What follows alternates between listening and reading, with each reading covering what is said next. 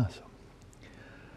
So this morning, let's start braiding together, weaving together the strands of our practice so far that can look like they're just kind of parallel or just kind of slapped together, whereas in fact they are profoundly interrelated.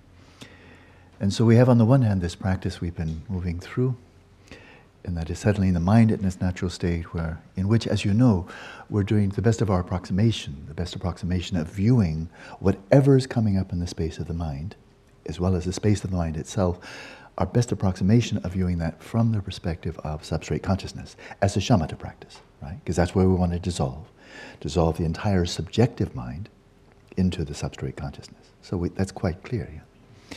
So, as usual, we're going in the shallow end of the pool. We start with that which is easier, we move to that which is more challenging. What is easier is to mentally recite Om Mani Padme Hum. Oh, I could do that. That was easy. Just an appearance to the mind. We attend to it, no problem. Got it, right?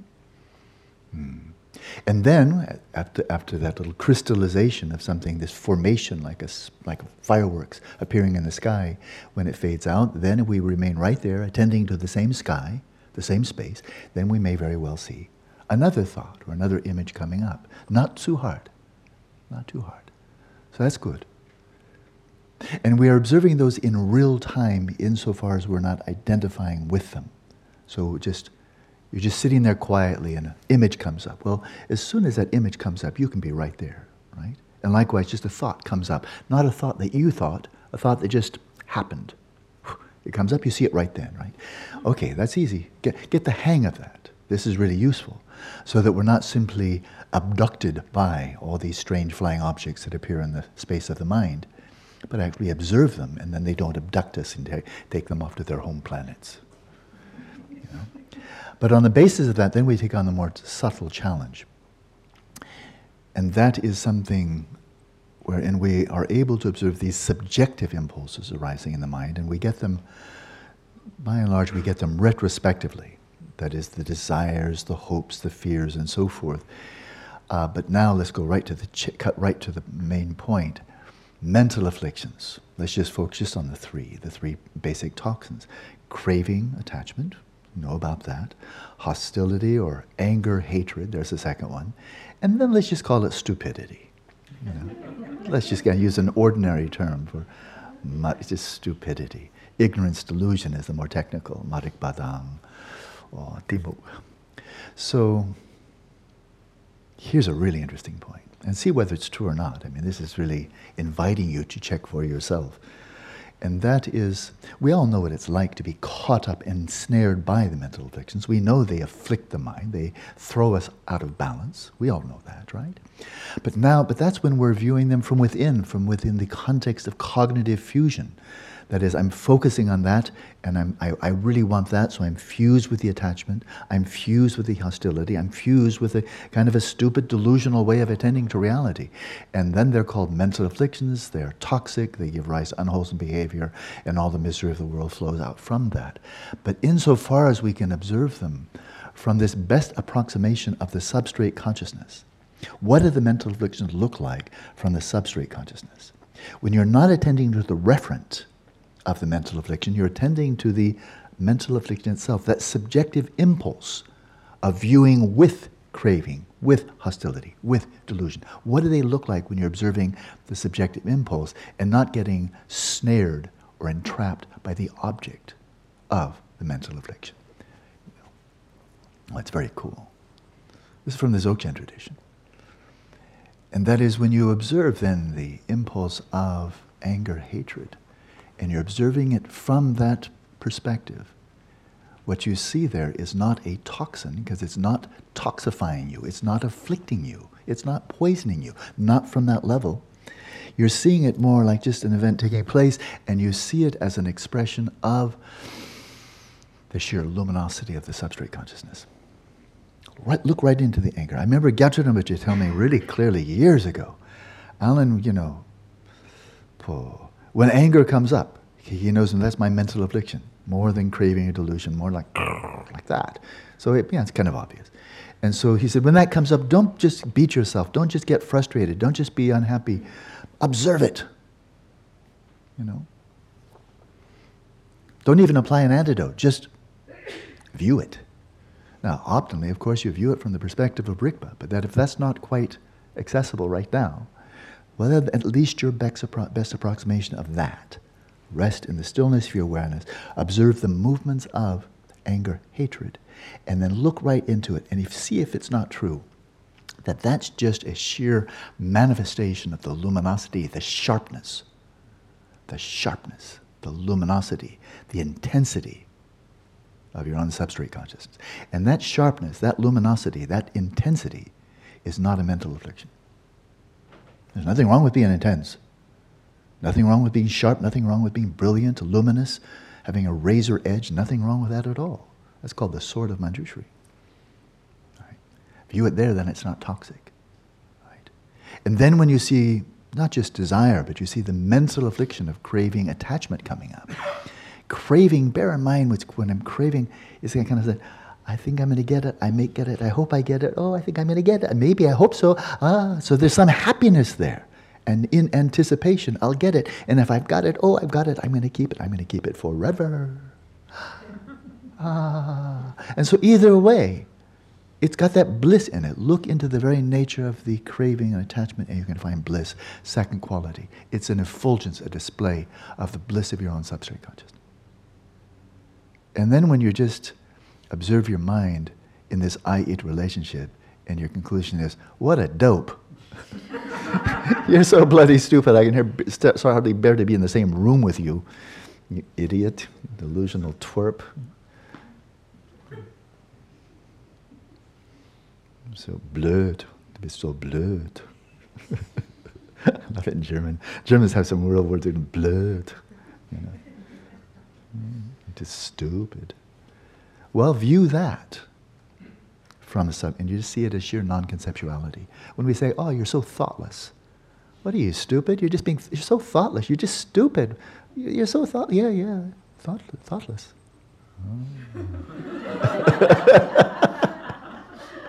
Non-conceptuality, that's an expression of non-conceptuality without the clear cognizance. So what we're trying to do here is rest in non-conceptuality that is brilliant with cognizance. Otherwise, we're just cultivating stupor. So that's kind of cool.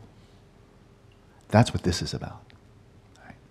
But then that was just a little commentary on the settling mind's natural state. But of course, we're couching this in the Guru Yoga, the four empowerments, seven-line prayer, Padmasambhava, pure vision. So we're imagining that, and we're doing our best to approximate not just substrate consciousness, but to dissolve even that, to cut through even that, in a view, of course, from the perspective of pristine awareness. That's where we're going, right? But in the meantime, but we see this on the same trajectory. It's not another practice, it's the same trajectory exactly. And the Guru Yoga is just kind of receiving a blessing that we keep on moving, not get stuck, not become complacent with just resting in the substrate consciousness, right? But now, let's tie this all together. Yesterday, the sadhana, the stage of generation sadhana of Avalokiteshvara, based upon some understanding of emptiness and intuitive affirmation or faith in Buddha nature, Dharmakaya. Then by the power of imagination, we're seeking to view everything that comes to mind as being displays of Dharmakaya. Well, that's good. I mean, that's what we're seeking to do, right? And so this is a big step in that direction, and that is when anger, craving, delusion come up. We're not just getting angry, attached, and stupid, but we're seeing them as displays of luminosity, bliss, and non-conceptuality. Those are all qualities of Dharmakaya. Right? They're all qualities of Dharmakaya. They're not just qualities of substrate consciousness. On a much deeper level, of course, the Dharmakaya transcends all conceptual elaboration. It's called. And of course it has bliss, and of course it's clear like mind. What's more brilliant than that?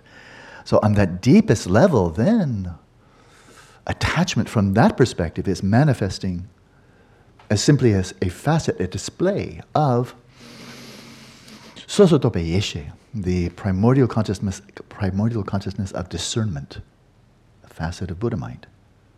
Anger is arising as melodabu yeshe, as primordial, mirror-like primordial consciousness.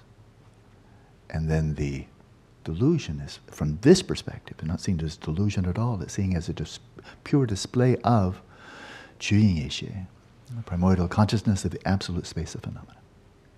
That's where we're going.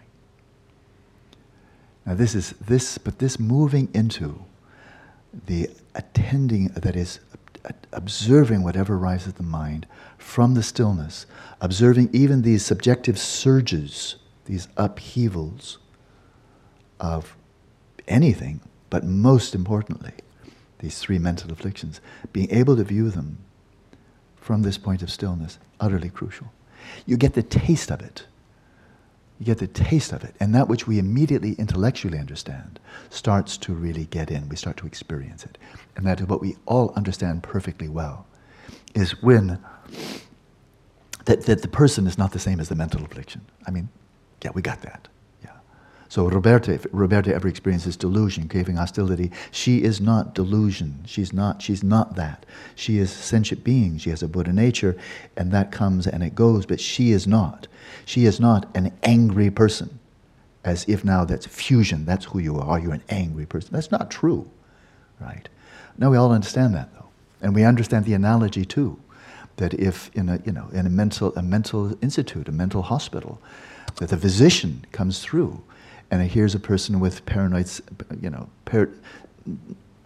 I mean really psychotic case of paranoia, here's a person with bipolar, here's a person with manic depression, here's a person.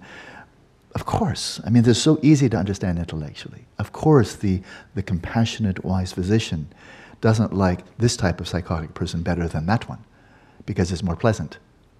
But simply sees, hey, these are mental afflictions, feeling only compassion for each patient, regardless of whether they're suffering from mild neurosis to completely debilitating psychosis.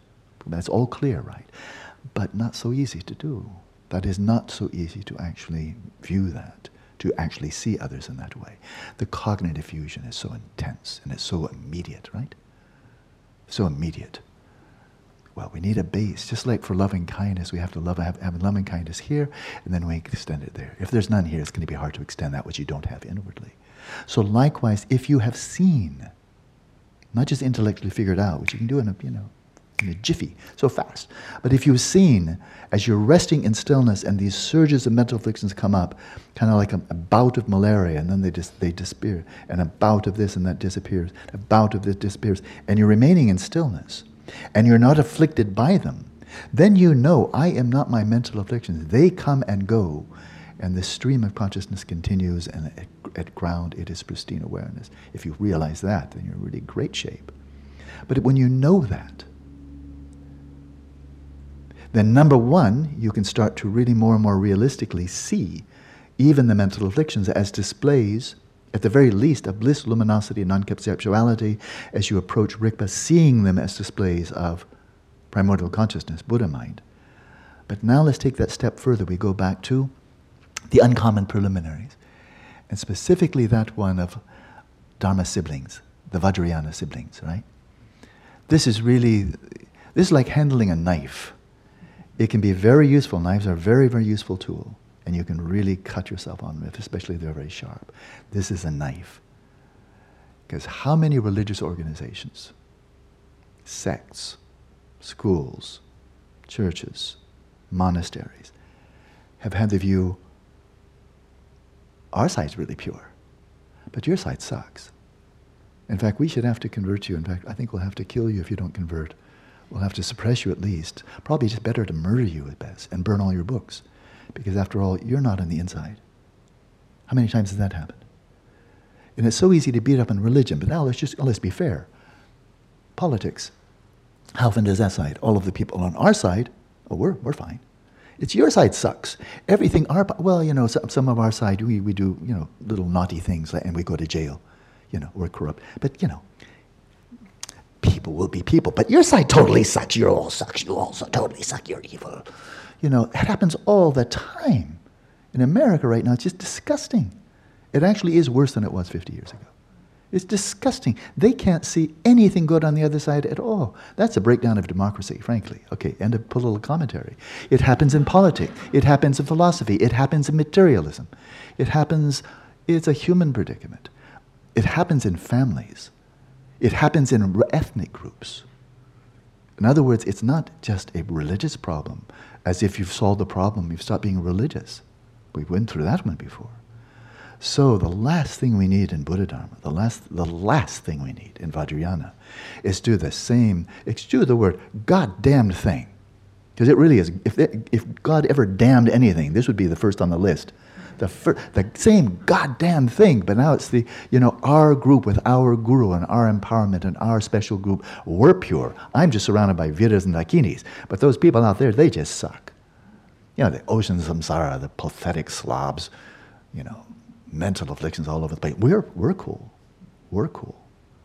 Oh, that's just same old, So there are really stupid ways of doing that. So mature sanghas recognize within their ranks that sometimes it happens with the guru. The guru screws up. We know that, tragically, too many times. And the Dalai Lama just commented on that, just recently. And he said, I can quote him almost verbatim, not quite, but very close. He said, I'm critical of this big emphasis on ritual in Tibetan Buddhism. We really need to be focusing on purifying our destructive and afflictive emotions. And when the teacher screws up, then you should talk about it. That sounds kind of sane to me. As opposed to, no, crazy wisdom.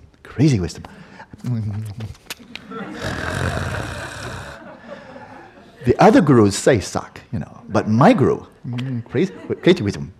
Whatever he does, it's fine, it's perfect, because that's what it said in the text. See, all the things your guru does, is perfect. Yeah, I will. And I am a 5-year demented idiot. This is why I'm going to be enlightened, by being a total 5-year-old idiot. Lots of luck with that. That's happened. Anything the guru does, excuse. Oh, no. There has to be something mysterious there. That's what he said. So we can do that with the guru, we can do that with the Sangha. So the mature ones recognize that the guru screws up. Bring it to attention, try to clear it out, get clear. If the guru is being dishonest, covering up, refuses to admit mistakes, release him. Release her, whoever it is. Move on. Don't get snagged there. That's what His Holiness has said. Don't need to get caught up in abuse and contempt and slander, because that's just more non-virtuous speech. But just release and move on. But now for the Sangha, within the Sangha itself. Can it happen within a Vajrayana Sangha, people who receive empowerment, the chosen ones?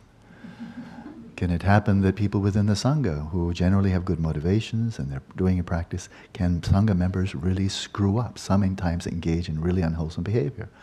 Of course, if we didn't, we wouldn't need to have a Sangha at all. We'd all be enlightened. Then you don't need a Vajrayana Sangha, right? If everybody enlightened, what do you need to have a Sangha for? Just go out in the world and manifest all over the place, So we're in training, those of us in a Vajrayana Sangha who are following a guru, or more than one guru. We're in training, which means we still have mental afflictions, which means they're bound to get the better of us at times, and we're bound to screw up at times. So what do spiritual friends do? Well, what they don't do is fuse the wrong behavior or the mental affliction with a person, because then you've blown it. Then you're not doing one of the core uncommon preliminaries of viewing your Dharma siblings, your Vajrayana siblings, with pure vision, Vedas and Dakinis. How do we do this? How do we not slip over into my side's good and your side is totally screwed up? How do we avoid what religions and political factions and ethnic groups and so forth have been doing for all of recorded history? My side's good, your side sucks. My family's really good. Everything my children do is just great, but your children have a real problem. It's just everywhere.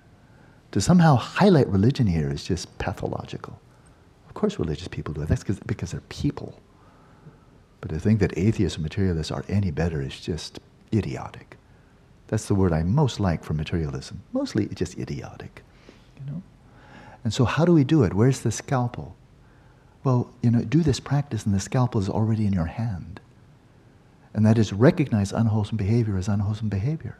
And as a spiritual friend, if you feel you can do something to help that person, get back on track, you do that.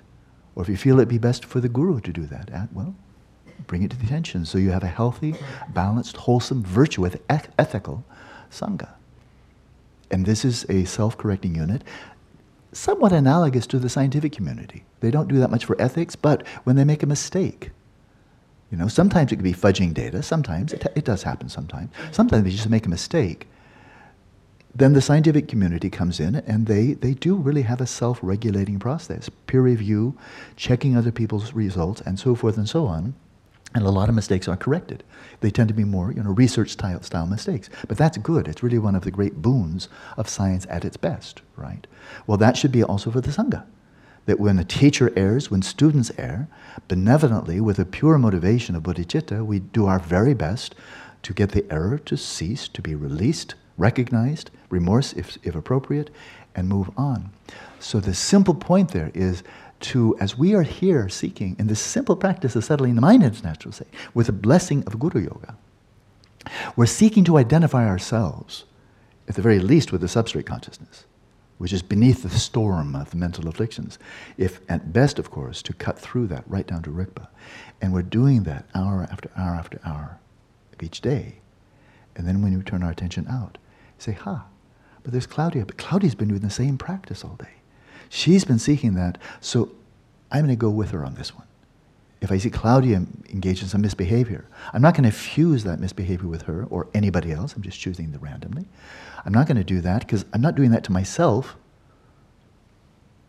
So if it's not realistic, not helpful to fuse my own identity with my own mental afflictions, my own misconduct, then it wouldn't be just or right or useful or in any way beneficial to do that to anybody else either. So therefore, if we see misconduct in somebody else's part, we do what we're doing towards ourselves. I will attend to you as you are seeking to attend to yourself. At least the substrate consciousness, which is sometimes obscured and sometimes not by mental afflictions. But insofar as I can, I'm going to see right through that and see you as the dakini, the vira, the dakini, the vira, and so on, for which the obscurations come and go. So then we find that very knife-edge balance, that we are maintaining the integrity, the ethics, proper conduct of the Sangha, and of ourselves, and of the teacher, at the same time maintaining pure view of the teacher, of ourselves, and the Sangha. So the knife edge is there, yeah? It's so important not to err. We err on one side, we've just stopped practicing Vajrayana. And maybe stop practicing Dharma altogether, because we're just fusing people with their crud, with their junk. Oh, that's not even Dharma, that's just ordinary. And the other side, then we're falling into this great big abyss that people have been falling into forever. My side is good, your side sucks. I'm good, it's you have the problem. The stakes here are extremely high. But there is a way right through it. Right down that middle way of not falling to this side and not falling to that side, and what is left in the middle is good. It's really smart, and it's really good. So let's practice.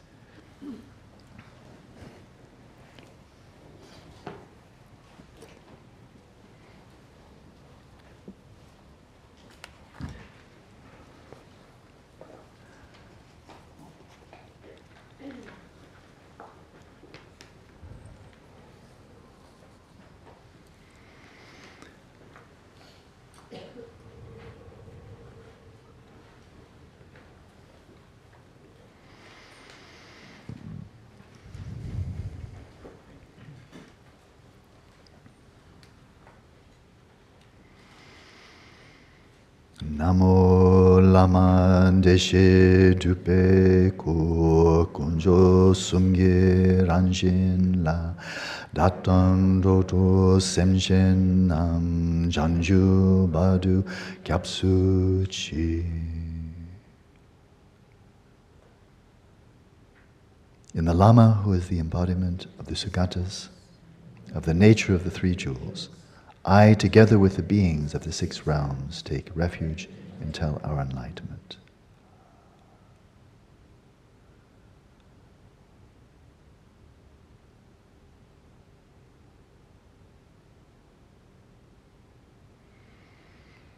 Semkendo kunden tu lama sangye dupneni kangla kangdu chinle ki dowa dewa damchao.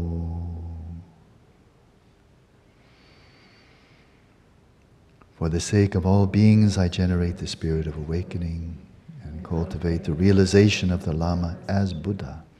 By means of enlightened activity, I shall train each being according to their needs, and I vow to liberate the world.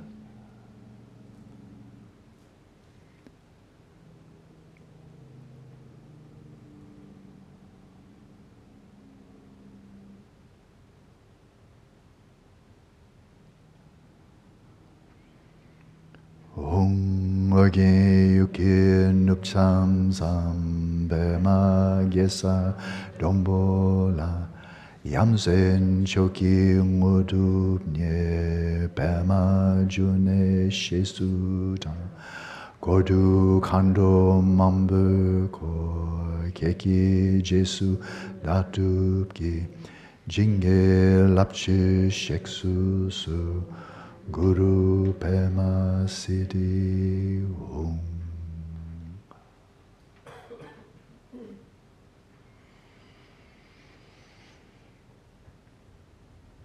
Hung. In the northwest frontier of Odayana, in the heart of a lotus, sits the one renowned as Padmasambhava, who achieved the wondrous supreme siddhi and is surrounded by a host of many dakinis. Following in your footsteps, I devote myself to practice. Please come forth and bestow your blessings. Guru Pema Siddhi Hum.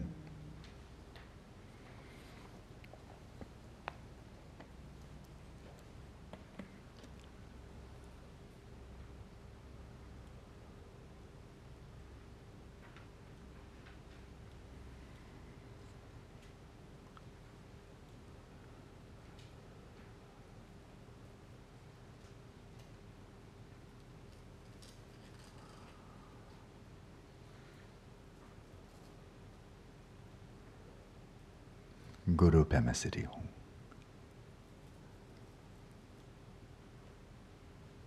Take the four empowerments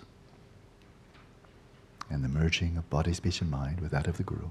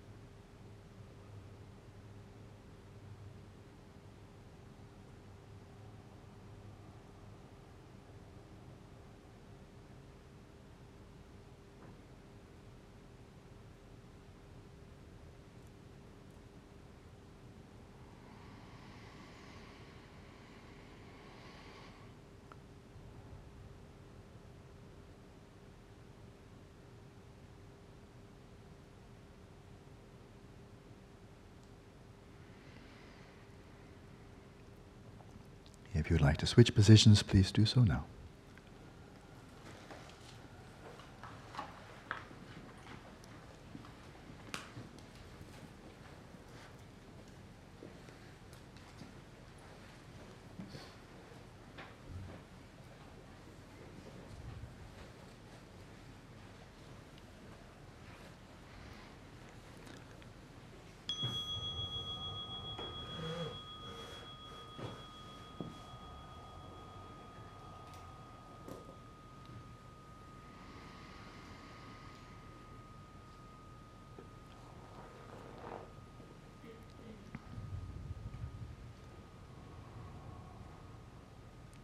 At the very beginning of the session, imbue your practice with the taking of refuge, the bodhicitta,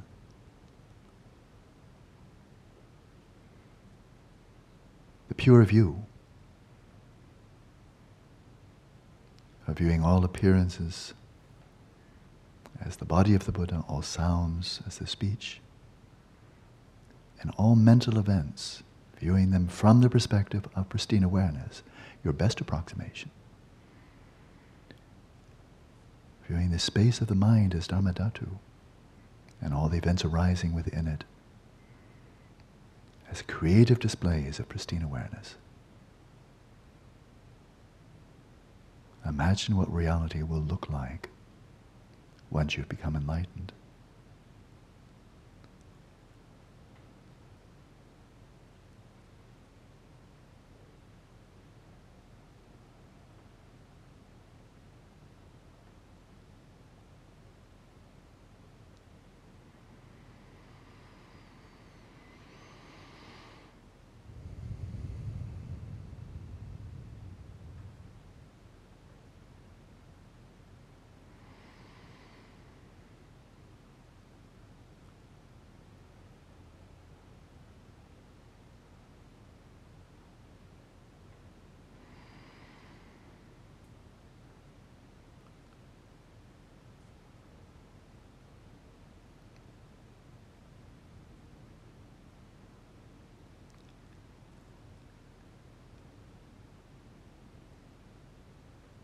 And then simplify.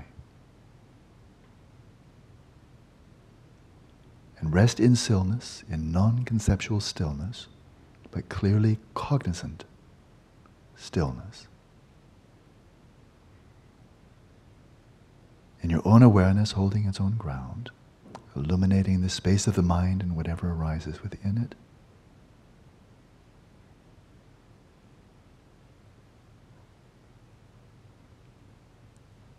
And this time making a special point of being aware not only of the objective appearances that arise in the space of the mind, that present themselves to you, like thoughts and images,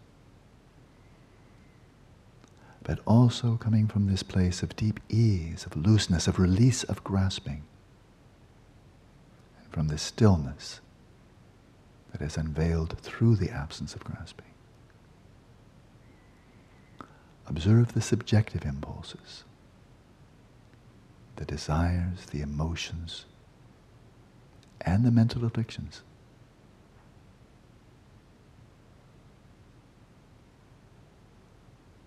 Now is a time to distinguish the stillness from the motions of the mind.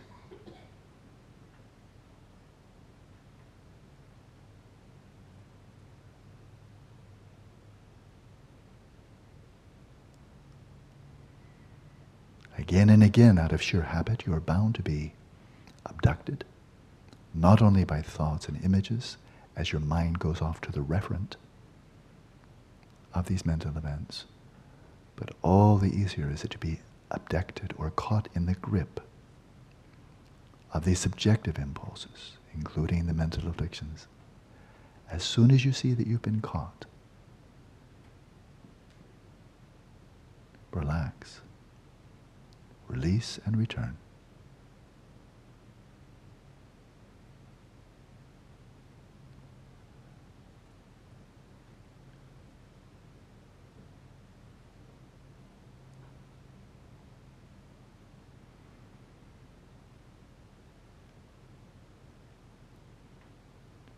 And when the flow of cognizance dims, becomes vague, and you simply become spaced out and maybe blank-minded,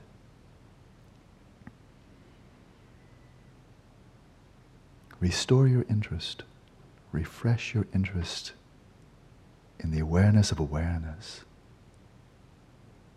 Get back on your throne. Refresh the interest in the practice. Restore the cognizance of awareness resting in its own place. And then retain that flow of awareness as you attend to the space of the mind and whatever arises within it.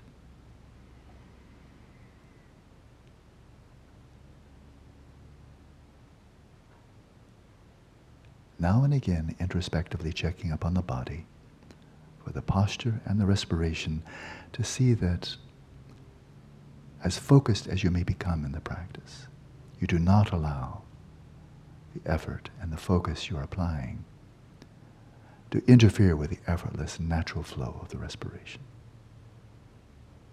And let's continue practicing now in silence.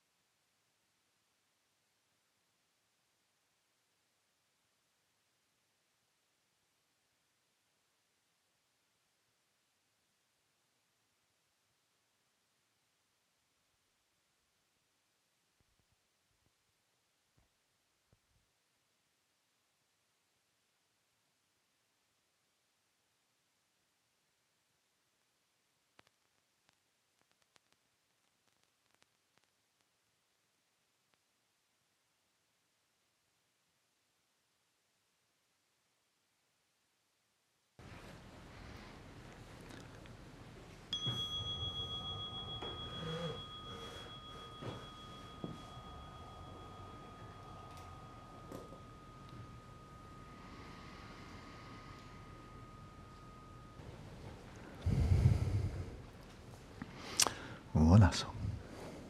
So very briefly, I've used just kind of playfully this symbol of the right index finger being held upright as the symbol of the stillness of awareness. Stillness of awareness that we can experience immediately at a deeper level. That's substrate consciousness. But then we'll find something more familiar, and that is, as in Padmasambhava right here, and it's in many, many of these archetypal manifestations of the enlightened ones, holding a vajra right there. Holding, instead of the finger, holding a vajra, right? Upright vajra. That's a glorified finger. It's a vajra finger. And it symbolizes, of course, pristine awareness. Ultimate bodhicitta. Dharmakaya. Right? Then in the left hand, as in the case of Vajrasattva, with the vajra, but in the left hand is a bell. The bell symbolizes emptiness, dharmadhatu. But this is kind of a little bit wrathful. Jungse toa. Padmasambhava is often depicted a little bit wrathful, a little bit ferocious. And so he's holding, instead of a bell, he's holding a skull cup. Again, symbolizing emptiness. But not just emptiness, but that skull cup is filled with ambrosia, the ambrosia of great bliss. Tetom yarme, the indivisibility of immutable bliss and emptiness. That's pretty much it. That's the whole path. That's it right there. So the vajra, that is a symbol of samantabhadra, right here. This is really a lovely altar.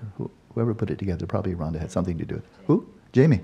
Aha, beautifully done. I mean, just the selection. There are so many beings we could have here, but the table's only so big. And so the ones that were selected. So samantabhadra, there's the deepest archetypal embodiment of pristine awareness in single form, just samantabhadra, but then often depicted in union with samantabhadri. And samantabhadra symbolizes, personifies pristine awareness. Samantabhadri, the female, symbolizes dharmadhatu. And they're in primordial union. So, very good. So this is something to practice all day then, yeah? All day. Just rest in that as much as you can, all day. We have nothing else to do here. So let's just practice Dharma all day. Good.